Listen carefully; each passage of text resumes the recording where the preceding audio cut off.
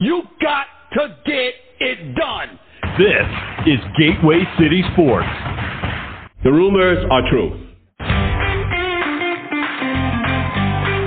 This is Talking Sports on the Bleachers with Don Glenn. A confident young man, a superb athlete. A look at the sports issues of the day. Grab a seat, pop a cold one, and let's talk some sports. Gee, that sounds kind of interesting.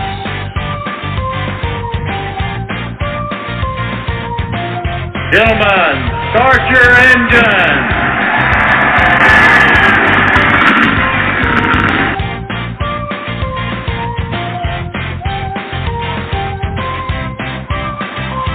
Romo on the shotgun here at the snap. Romo looking, dumps it off right side. Intercepted!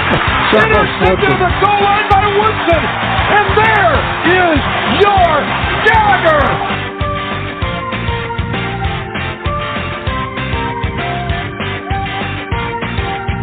Pujols with a widespread stance, arms out over the plate. Bickford from the stretch. The 1-1 pitch. A swing, and there it goes! Left field! Way back!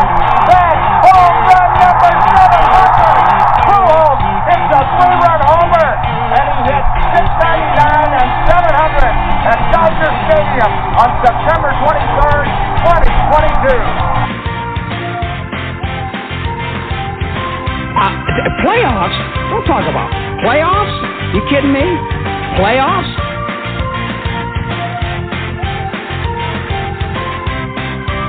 Are you crying? There's no crying. There's no crying in baseball. You don't understand. I could have had class. I could have been a contender. I could have been somebody.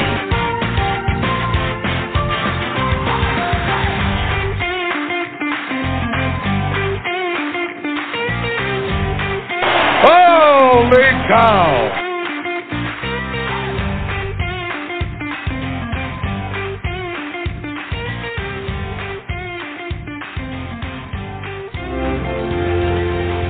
Hey, Dad?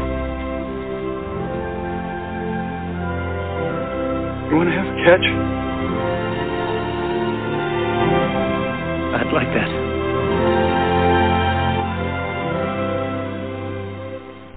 Hey, hello there, folks. Hey, welcome back. This is Talking Sports on the Bleachers. I am Don Glenn, your host. And come on up and have a seat. We got some things to talk about. The World Series is going on and continues. We have a couple of under-radar teams, or at least I think they're under the radar in the NFL. The Illini are now 7-1. Missouri beat a ranked opponent. Auburn fires their head coach. Tennessee is now number 2 in the nation, and the Cardinals need coaches. And some good news at third base and in the rotation. All that and more coming up. Hey, Talking Sports on the Bleachers is a proud part of Gateway City Sports. At Gateway City Sports is where you'll find articles and commentary on sports in and around the St. Louis area. You can also find other podcasts like The Team of Rifles with Ron Nuttall, Pete Geddes, and Elliot Dewey.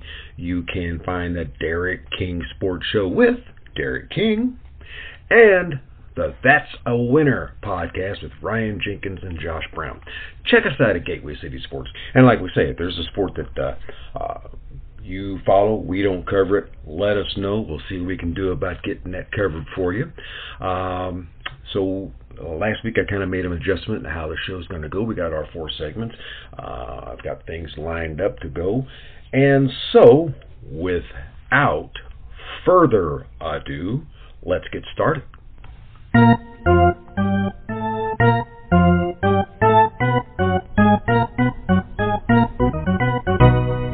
Hey, leading off today is the Astros and Phillies are tied at 1 game apiece in the World Series. Now, the Phillies took game 1 6-5 in 10 innings. It took a home run in the 10th inning and a sliding catch by Nick Castellanos to hold on to the win. The Phillies were down 5-0, managed to come back, and that's the first time in World Series history that a team has been down 5 runs and come back to win. Phillies starter Aaron Nola gave up 5 runs, combined in the second and third innings, including 2 home runs by Kyle Tucker.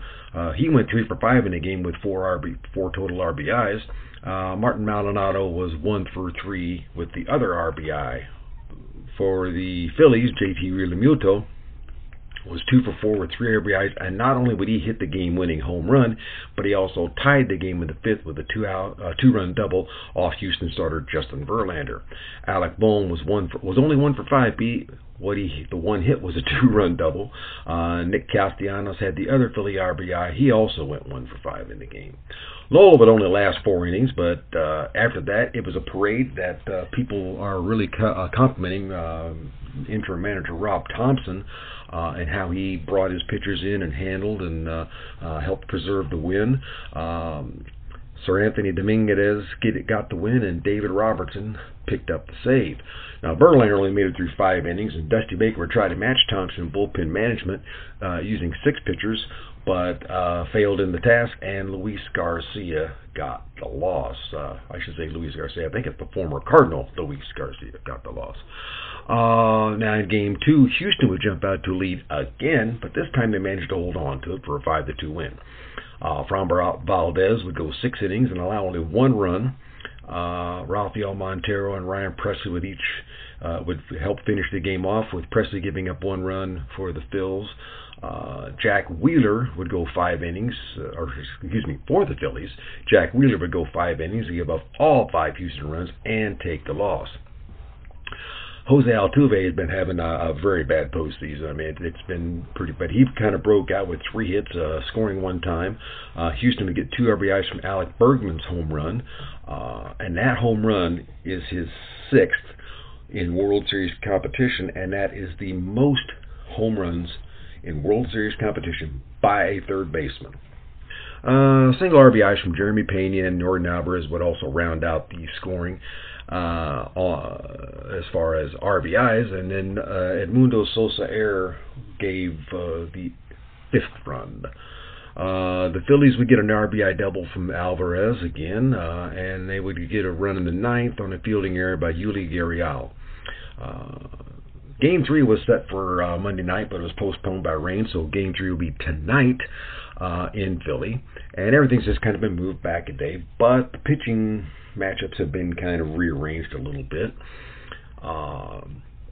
So Game 3 is today, Game 4 is tomorrow, Game 5 will be Thursday. Friday will now be a travel day, and Games 6 and 7, if needed, will be Saturday and Sunday. Pitching matchup was supposed to be Syndergaard for Philadelphia. It was changed to Ronger Suarez, and Lance McCullers was supposed to go for Houston last night. Both of those guys will be pitching tonight. And now for the Phillies, Nola will take the mound in Game 4, and either Syndergaard or Kyle Gibson will get the ball in Game 5. And then Wheeler is slated to take Game 6, leaving Suarez for Game 7 if needed. Now the Astros will go with McCullers in Game 3, as they had originally planned. Christian Javier in Game 4. Verlander will get an extra day off and go in Game 5. Framber Valdez in Game 6, and then they will go back to McCullers if needed in Game 7. At least that's the plan for now. Another quick note from baseball is Justin Turner wins the Roberto Clemente Award for 2022. Turner founded the Justin Turner Foundation in 2016. The foundation supports homeless veterans, children, and families battling life-altering diseases and illness. Also supports youth baseball. This is into a lot. I'm really impressed. It supports youth baseball, and Turner himself is involved with the Dream Center, which is a Los Angeles-based resource center that supports the hungry and homeless. And he has personally donated over $100,000 to the Children's Hospital in L.A. So big congratulations to Justin Turner, well-deserved of the Roberto Clemente Award.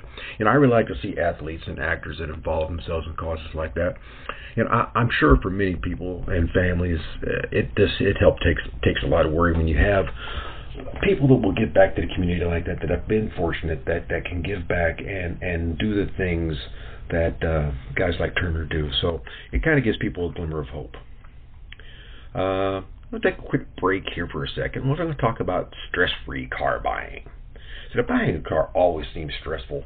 You know, finding the right car and then dealing with the haggling with the dealership or the car place or whatever, price negotiations and everything. But at 5th Street Motors, located at 2044 Rose Lane in Pacific, Missouri, it does not have to be stressful. They will help you find the vehicle you need no matter what brand. See, at 5th Street Motors, they believe in giving you the best price on a pre-owned vehicle that will fit your budget. So, if you're in the need of a vehicle, give Brandon or Don a call today at 573-259-1306. Tell them Gateway City Sports and Talking Sports on the Bleachers sent you. The call on the field stands. Touchdown. Hey, that's signifies our under further review here at Talking Sports on the Bleachers. And today I'm going to zoom in on the NFL and look at a couple of teams that I don't think are, well, at least for me anyway, I don't seem to be getting the attention. They might be in some sectors, and I just haven't seen it, but I don't think they're getting quite as much as they really should be. And the first of that is the Philadelphia Eagles. Now, they're 7-0, and this is only the second time in franchise history that they are 7-0, matching their mark from 2004. They're the only unbeaten team left in the NFL, and I think they've got a game-and-a-half lead in the NFC East. A lot of the success can be linked to quarterback Jalen Hurts, and he's set a franchise record for winning 10 regular season games in a row.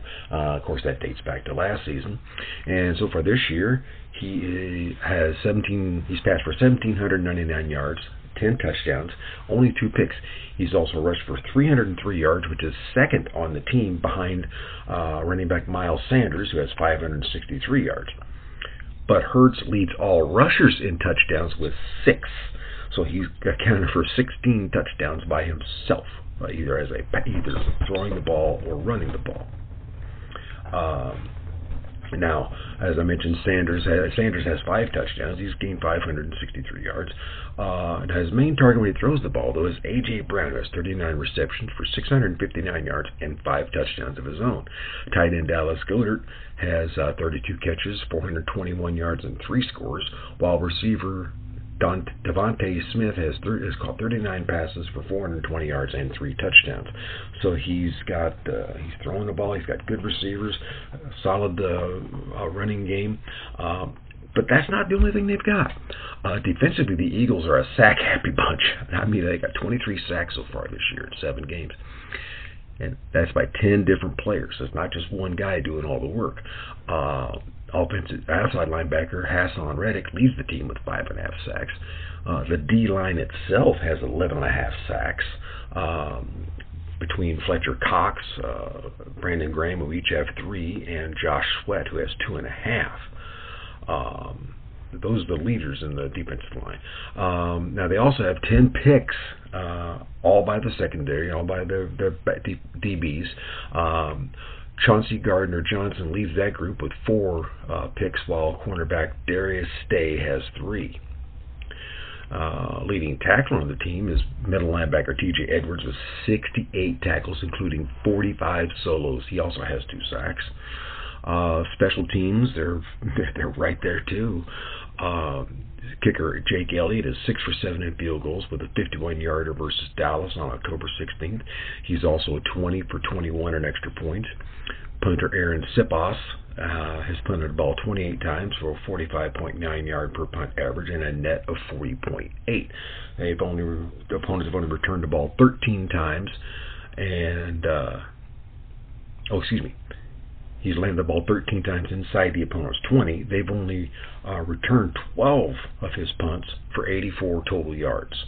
And he's had no punts blocked.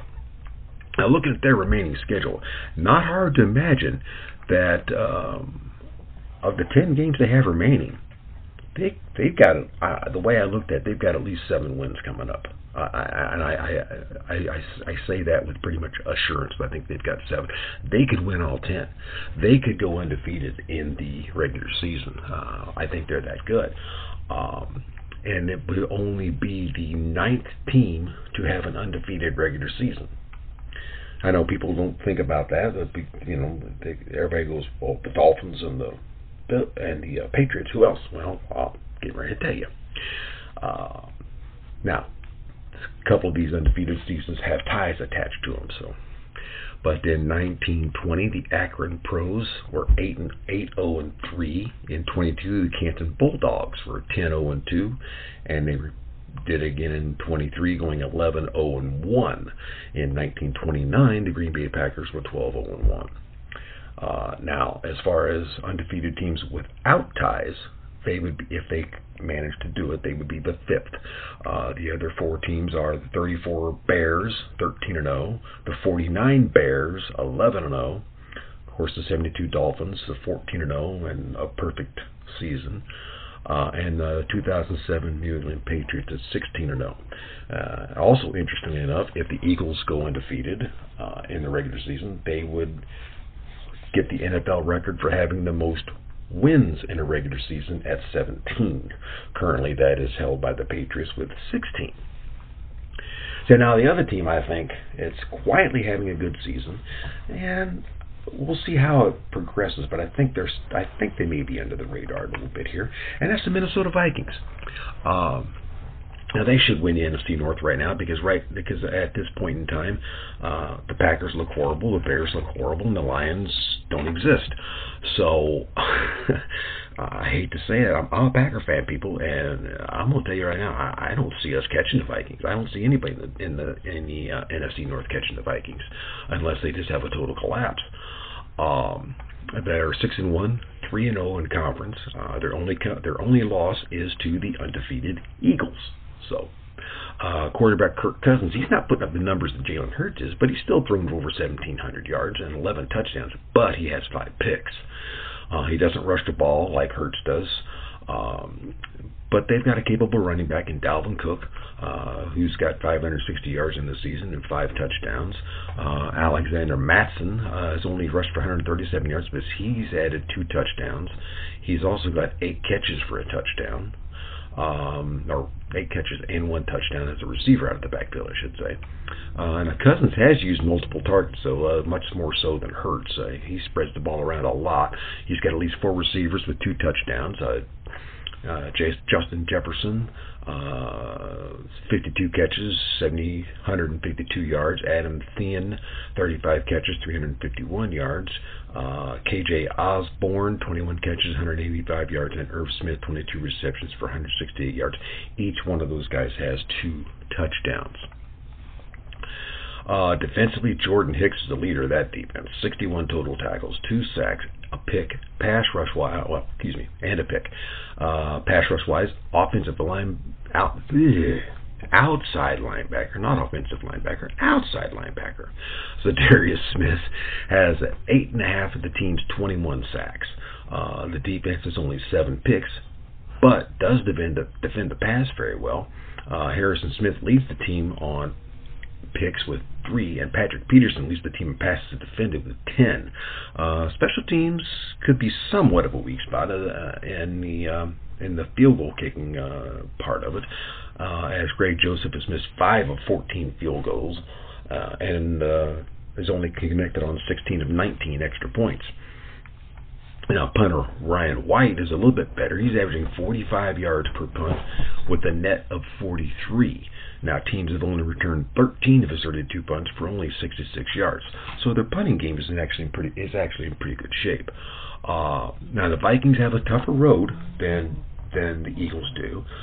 They've still got Buffalo, New England, and the Jets and the Giants on their schedule.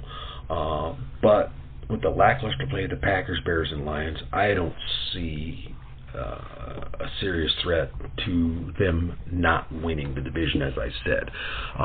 But how far they go is just going to depend on how much more their kicking game gets, and if Cousins can keep up and cut down on his picks. They've only lost 1 game, so they may be a team, like I said, that could be flying a little under the radar. Pay attention, son. This is for your own good. It's time for the College Notebook.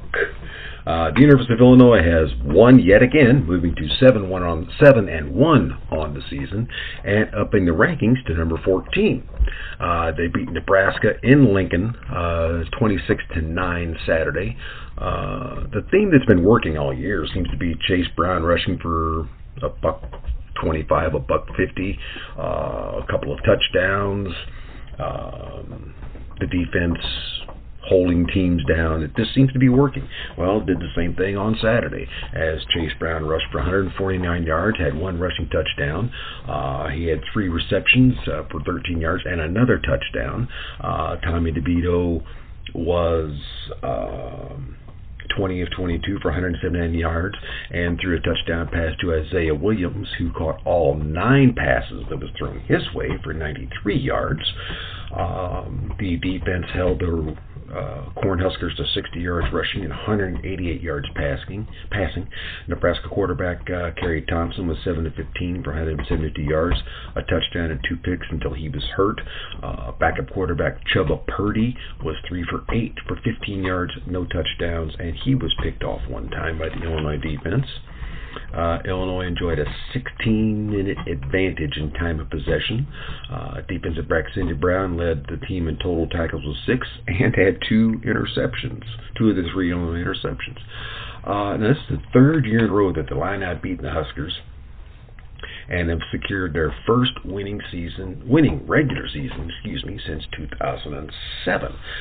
They're 4-1 in conference play with winnable games coming up against, I think, Michigan State, Purdue, and Northwestern. Some people may question Purdue, but they just got shellacked by Wisconsin, so how good are they anyway?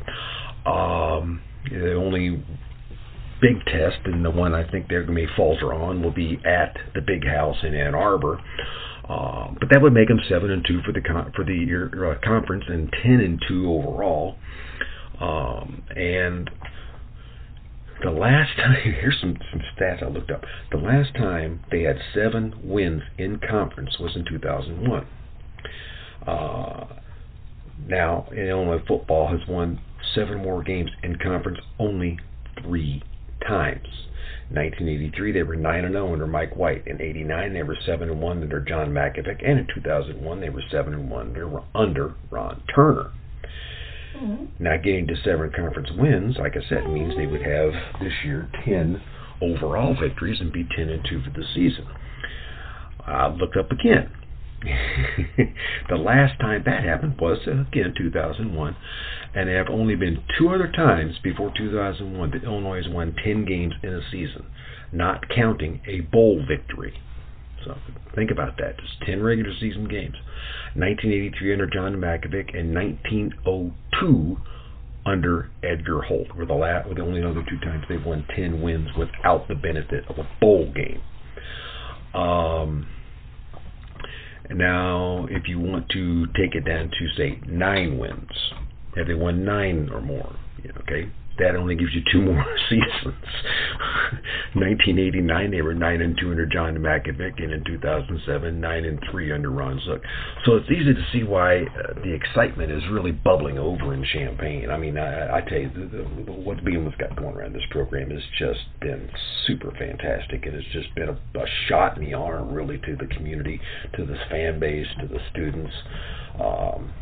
Kudos to Bielema and his staff, and let's hope they can keep this ball just rolling along. Hey, the University of Missouri had a good win on Saturday, taking down number 25 South Carolina, 23-10. Mizzou took the early lead and never let it go, leading at the half 17-7, and just going on from there. Brady Cook threw for 224 yards. He didn't throw a touchdown, but he didn't have any picks either. He did run the ball for 53 yards and a touchdown. Cody Schrader carried the ball 22 times for 81 yards and a score. And Harrison Mevis would convert 3 of 4 field goal tries, hitting from 19, 50 yards, and 42 yards out. The Tiger defense clamped down with Isaiah McGuire recording 2 sacks, DJ Coleman and Martez Manuel each adding a sack as they limited South Carolina quarterback Spencer Rattler to just 171 yards on 20 for 30 passing, no touchdowns, and a pick. The win evened the Tiger record at 4-4 and makes them 2-3 in conference play. It also puts them in a stretch of tough games, though, as the next two teams they play are Kentucky and Tennessee. Now, they just battled each other. Kentucky and Tennessee didn't. Tennessee just rolled right past them. Kentucky wasn't even in the game, I don't think. So, and knocked them out of the top 25. So, I don't think Kentucky's actually that bad a team. I think they're actually a little bit better. But now the game is in Columbia, but I'm going to tell you this. The Tigers are in for a battle because there are going to be a bunch of pissed-off Wildcats showing up for that game. I can tell you that one right now. And then you got to face Tennessee the next week. So, a little bit of a rough stretch. But they do have 2 winnable games at the end of the season against New Mexico State and Arkansas. So it's very possible they could end up being bowl eligible, which would be a big boost for Eli Drinkwitz and that coaching staff. I was talking with Russ Robinson a couple weeks ago. We were discussing the coaches on the hot seat, and we didn't think Drinkwitz was really on a hot seat, but it might have been getting a little warm. I think with this victory against South Carolina, the temperature has gone down a little bit, and if he reaches bowl eligibility, I think he's pretty much safe for a while. A couple of quick notes. As I mentioned, Tennessee throttled Kentucky, and in doing so was given the number 2 spot in the latest AP poll, with Ohio State dropping down to the 3 spot. Now, in the coaches poll, it's still Georgia, Ohio State, Tennessee. In the CPS poll, it's Ohio State, Tennessee, and Georgia. So, but everybody's kind of agreeing that Tennessee is right there in the mix, people. And again, Russ and I talked about that a couple weeks ago when they were just, they were kind of making noise, and I think they're making more noise now. So you could see them making some big time noise now that they're where they're at. A couple of the big movers in the AP poll. Kansas State jumps up 9 spots to number 13, and Oklahoma State plummets down 9 spots to 18. Wake Forest falls off the cliff 10 points to drop to number 20. Syracuse dropped 6 points to 22. And the NCAA power rankings are out, and here we go back to Tennessee. It goes number 1 Ohio State. This is the power rankings now. Number 1 Ohio State, number 2 Tennessee, number 3 Georgia, number 4 TCU. Didn't I tell you last week about TCU? They're for real, folks. Be aware of these guys. I'm telling you right now, they could make a difference, make a presence in the playoffs. Don't count TCU out. After the 41-27 loss to Arkansas, Brian Harsin is out as the Auburn coach. They have parted ways. Harsin becomes the 6th coach to be relieved of his duties this season, or get the axe, so to speak. Some early names that have been tossed around that Auburn might be trying to lure into their coaching realm is our Lane Kiffin, the Ole Miss head coach, Hugh Freeze, Liberty head coach, Kenny Dillingham, who's the Oregon offensive coordinator, Jamie Caldwell, Coastal Carolina head coach, Matt Rule, formerly of the Carolina Panthers, Deion Sanders, Jackson State head coach, Kevin Steele, the University of Miami defensive coordinator. Those are all names being thrown out. Nobody's been confirming anybody yet. I do think it is probably a lock that they want to get. I mean, everybody wants to get Lane Kiffin. I wanted Lane Kiffin when he hired Brett Bielema, but I'll be happy with Brett Bielema at Illinois. Thank you very much. Don't want to trade right now. Now, Harsin himself might have an opportunity as Arizona State and Colorado jobs are open. And many people think that Harsin's just not suited for SEC football. I mean, that's a demanding, unforgiving conference, and especially at a school like Auburn, who prides itself on being right there in the mix and going toe-to-toe with the big boys of Alabama and Georgia and the like. And so I think, it might have been out of his element because he's more familiar with the West, as he spent 7 years at Boise State, going 88-69. He was 3-2 in bowl games for Boise State, and won 10 games or more 5 times with the Broncos. So he may be a little more suited to that West Coast or that Western style and Western play there, so to speak. Coaching is one profession that offers very little protection for people, the guys that are in it. I mean, you could be top of the world one day, and the next day they want to ride you out of town on the next rail. I'm telling you. So, and you and I both know how important it is to be protected, because you just never know when life is going to throw you a curveball. Well, that's why you need Allstate. And the Wiley Group has 2 locations in Festus and Arnold to serve you. They offer home, auto, boat, motorcycle, business, life insurance, investments, and so much more. They use a customized approach that's unique to your situation to make sure you, your family, and your assets are properly protected. They also offer great rates and savings, so give Sean and his team a call today, 636-764-6294, and they'll help you with an insurance quote right over the phone. That's just the way they roll, folks. But even give them a call if you just want to talk sports, because you know something? They'll do that too. And we all have busy lives, they know that. So you can email Sean Wiley at allstate.com, and talk to him about your coverage options. And remember, you're in good hands with Allstate. Hey, I don't have any music yet for Under the Arch, but this is the Under the Arch segment, sort of a Meet Me in St. Louis thing. Well, it's been a little bit of a whirlwind over at Busch Stadium this week. As first bench coach Skip Schumacher was hired away by the Miami Marlins to be their new manager. Pitching coach Mike Maddox steps aside. Hitting coach Jeff Albert resigned. And bullpen coach Brian Eversgerd is getting reassigned. And then Nolan Arenado announces he is not opting out. And Adam Wainwright is coming back for yet another season. So it's just been one thing after another, it seems like, over there. So let's kind of go from the top and take it all the way down. So the Cardinals, Skip Schumacher is now the manager of the Miami Marlins. The Cardinals drafted Schumacher back in 2001 in the 5th round. He played for St. Louis between 2005 and 2012. Was an outfielder, moved to second base. And then the Cardinals traded Schumacher to the Dodgers for, and remember this name, Jake Limmerman, because I don't remember him. Schumacher then signed he was with the Dodgers for a year, then signed with the Reds, and then signed with the Padres in February of 2016, and they released him a month later. San Diego then turned around in 2018 and hired him as the base coach. In 2020, he was promoted to the associate manager's job, which is kind of an elevated bench coach job. Then he joined the Cardinals this past season as the bench coach for new manager Oliver Marmol. Schumacher was named manager of the Marlins on October 25th. So good luck to Skip, and hope you win a lot of games unless you're playing St. Louis. So now Skip replaces Don Mattingly, who was let go.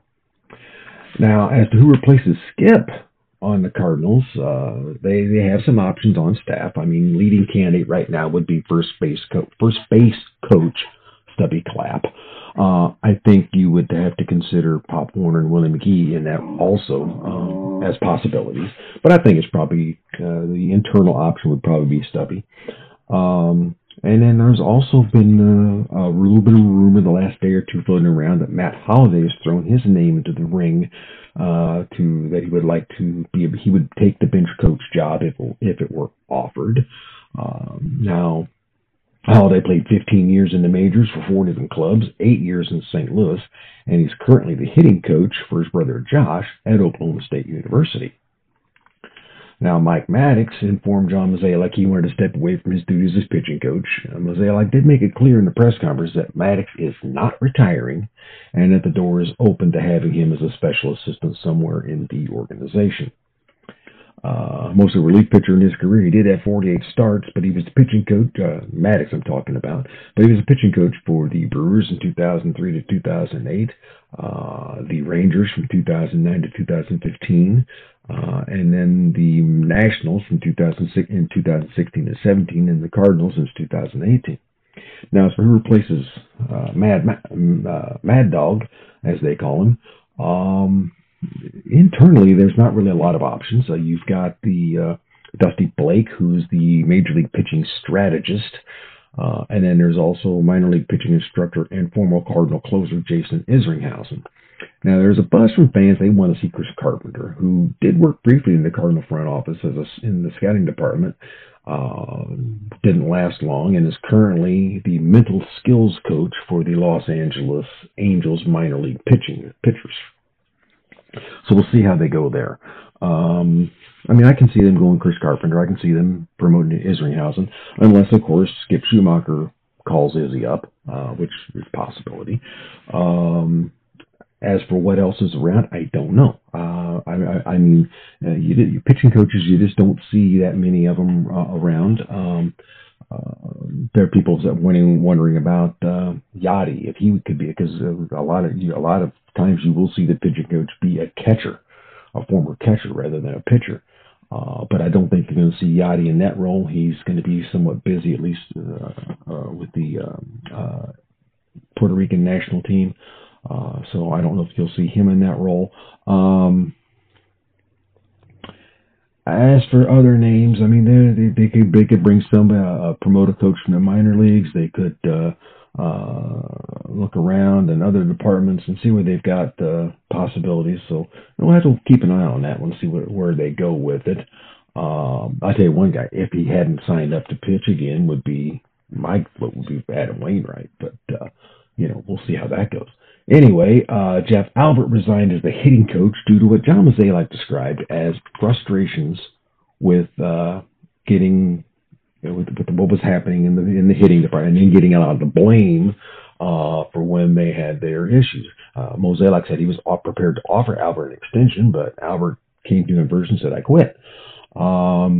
This is another spot where the Cardinals have internal options, that being assistant hitting coach Turner Ward, who was brought on as kind of the on-the-field, in-game adjustment guy. So he would have a leg up in there. Another option is minor league instructor, former big league player and former Cardinal Ryan Ludwig. But he's another one that might also be tapped by Schumacher to go to Miami. And something I've heard the last couple of days, we get this one first. And there's Matt Holliday, who a lot of people, since he already is a hitting coach, think he would be a good fit in that role as well. One name that's come up, I saw this on Twitter, I think it was. Somebody mentioned hiring Don Mattingly, the guy that just got fired from the Miami, who Skip Schumacher is replacing. As either bench coach or hitting instructor. And, hitting instructor, Mattingly's played 15 years in the big leagues, 14 years, and all with the Yankees, but he was a 300 hitter for his career. He's been a manager, he's been a hitting coach, so, why not? We'll see what happens. We'll go from there. But I think if it's not... one other name that I think might would be Jimmy Edmonds. And I think also maybe an outside possibility could be Rick Ankiel. You've got some options there. Now, also, Brian Eversgard, as I said, was being reassigned in the organization. And while bullpen coach is not a high-profile position, they do kind of have a well-defined role. So I think, but I think they'll do that in-house. I think you're probably going to see bullpen catcher Jamie Pogue possibly get elevated to the bullpen coach job, and they'll just have to find another catcher. And as I said, Adam Wainwright wants one more go-around. The Cardinals announced they have reached a one-year agreement with Adam Wainwright to pitch in 2023 for St. Louis. The deals were $17.5 million, $7.5 million paid out this year in 23, excuse me, and $10 million deferred over the next 10 years, million a year. He's also got some incentives of $500,000 for 28 starts and 30 starts, $500,000 for a top 10 Cy Young finish, $50,000 each for All-Star Gold Glove, League Championship Series MVP and World Series MVP, and $25,000 for the Silver Slugger Award. Does he realize they aren't allowing pitchers to hit? I don't know. Now the move does give the rotation Gives you 5 guys now for the rotation with Michaelis, Jack Flaherty, Jordan Montgomery, Steven Matz already there. But it does not address rotation depth, as we've seen in the last couple of years. Who's backing those guys up? So I think you still may have some more pitching moves to make. Nolan Arenado, a lot of speculation to his contract, which had a little known clause that if he opted out after the 22 season, the Rockies were on the hook to pay him $20 million directly. And if he didn't opt out, the money would be paid to the Cardinals at $4 million increments for between 2023 and 2027, the length of his contract. But it's not stated, I should say. But one would assume that money would be a deferral and would be applied to Arenado's contract. Now, I say it because $20 million would either go to him or go to the Cardinals. If he's not playing for the Cardinals, it goes to him. If he's playing for the Cardinals, it goes to the Cardinals to pay him. That's what I would think. It doesn't specifically state that in the contract, but that's what I would think. Now, there were some that were saying he would opt out. One being Ryan Jenkins from That's a Winner podcast. He was saying, and I can see where he was going with it, that Nolan would opt out, take the $20 million, and then re-sign with the Cardinals for essentially the contract he had before, or a renegotiated contract with an extra year. Now, while he didn't necessarily guarantee it was going to happen, and nobody could have guaranteed that, I'm not going to say he did, but he was very adamant. This is what I see him doing, and I could see it. I could see it happening. I really saw the point.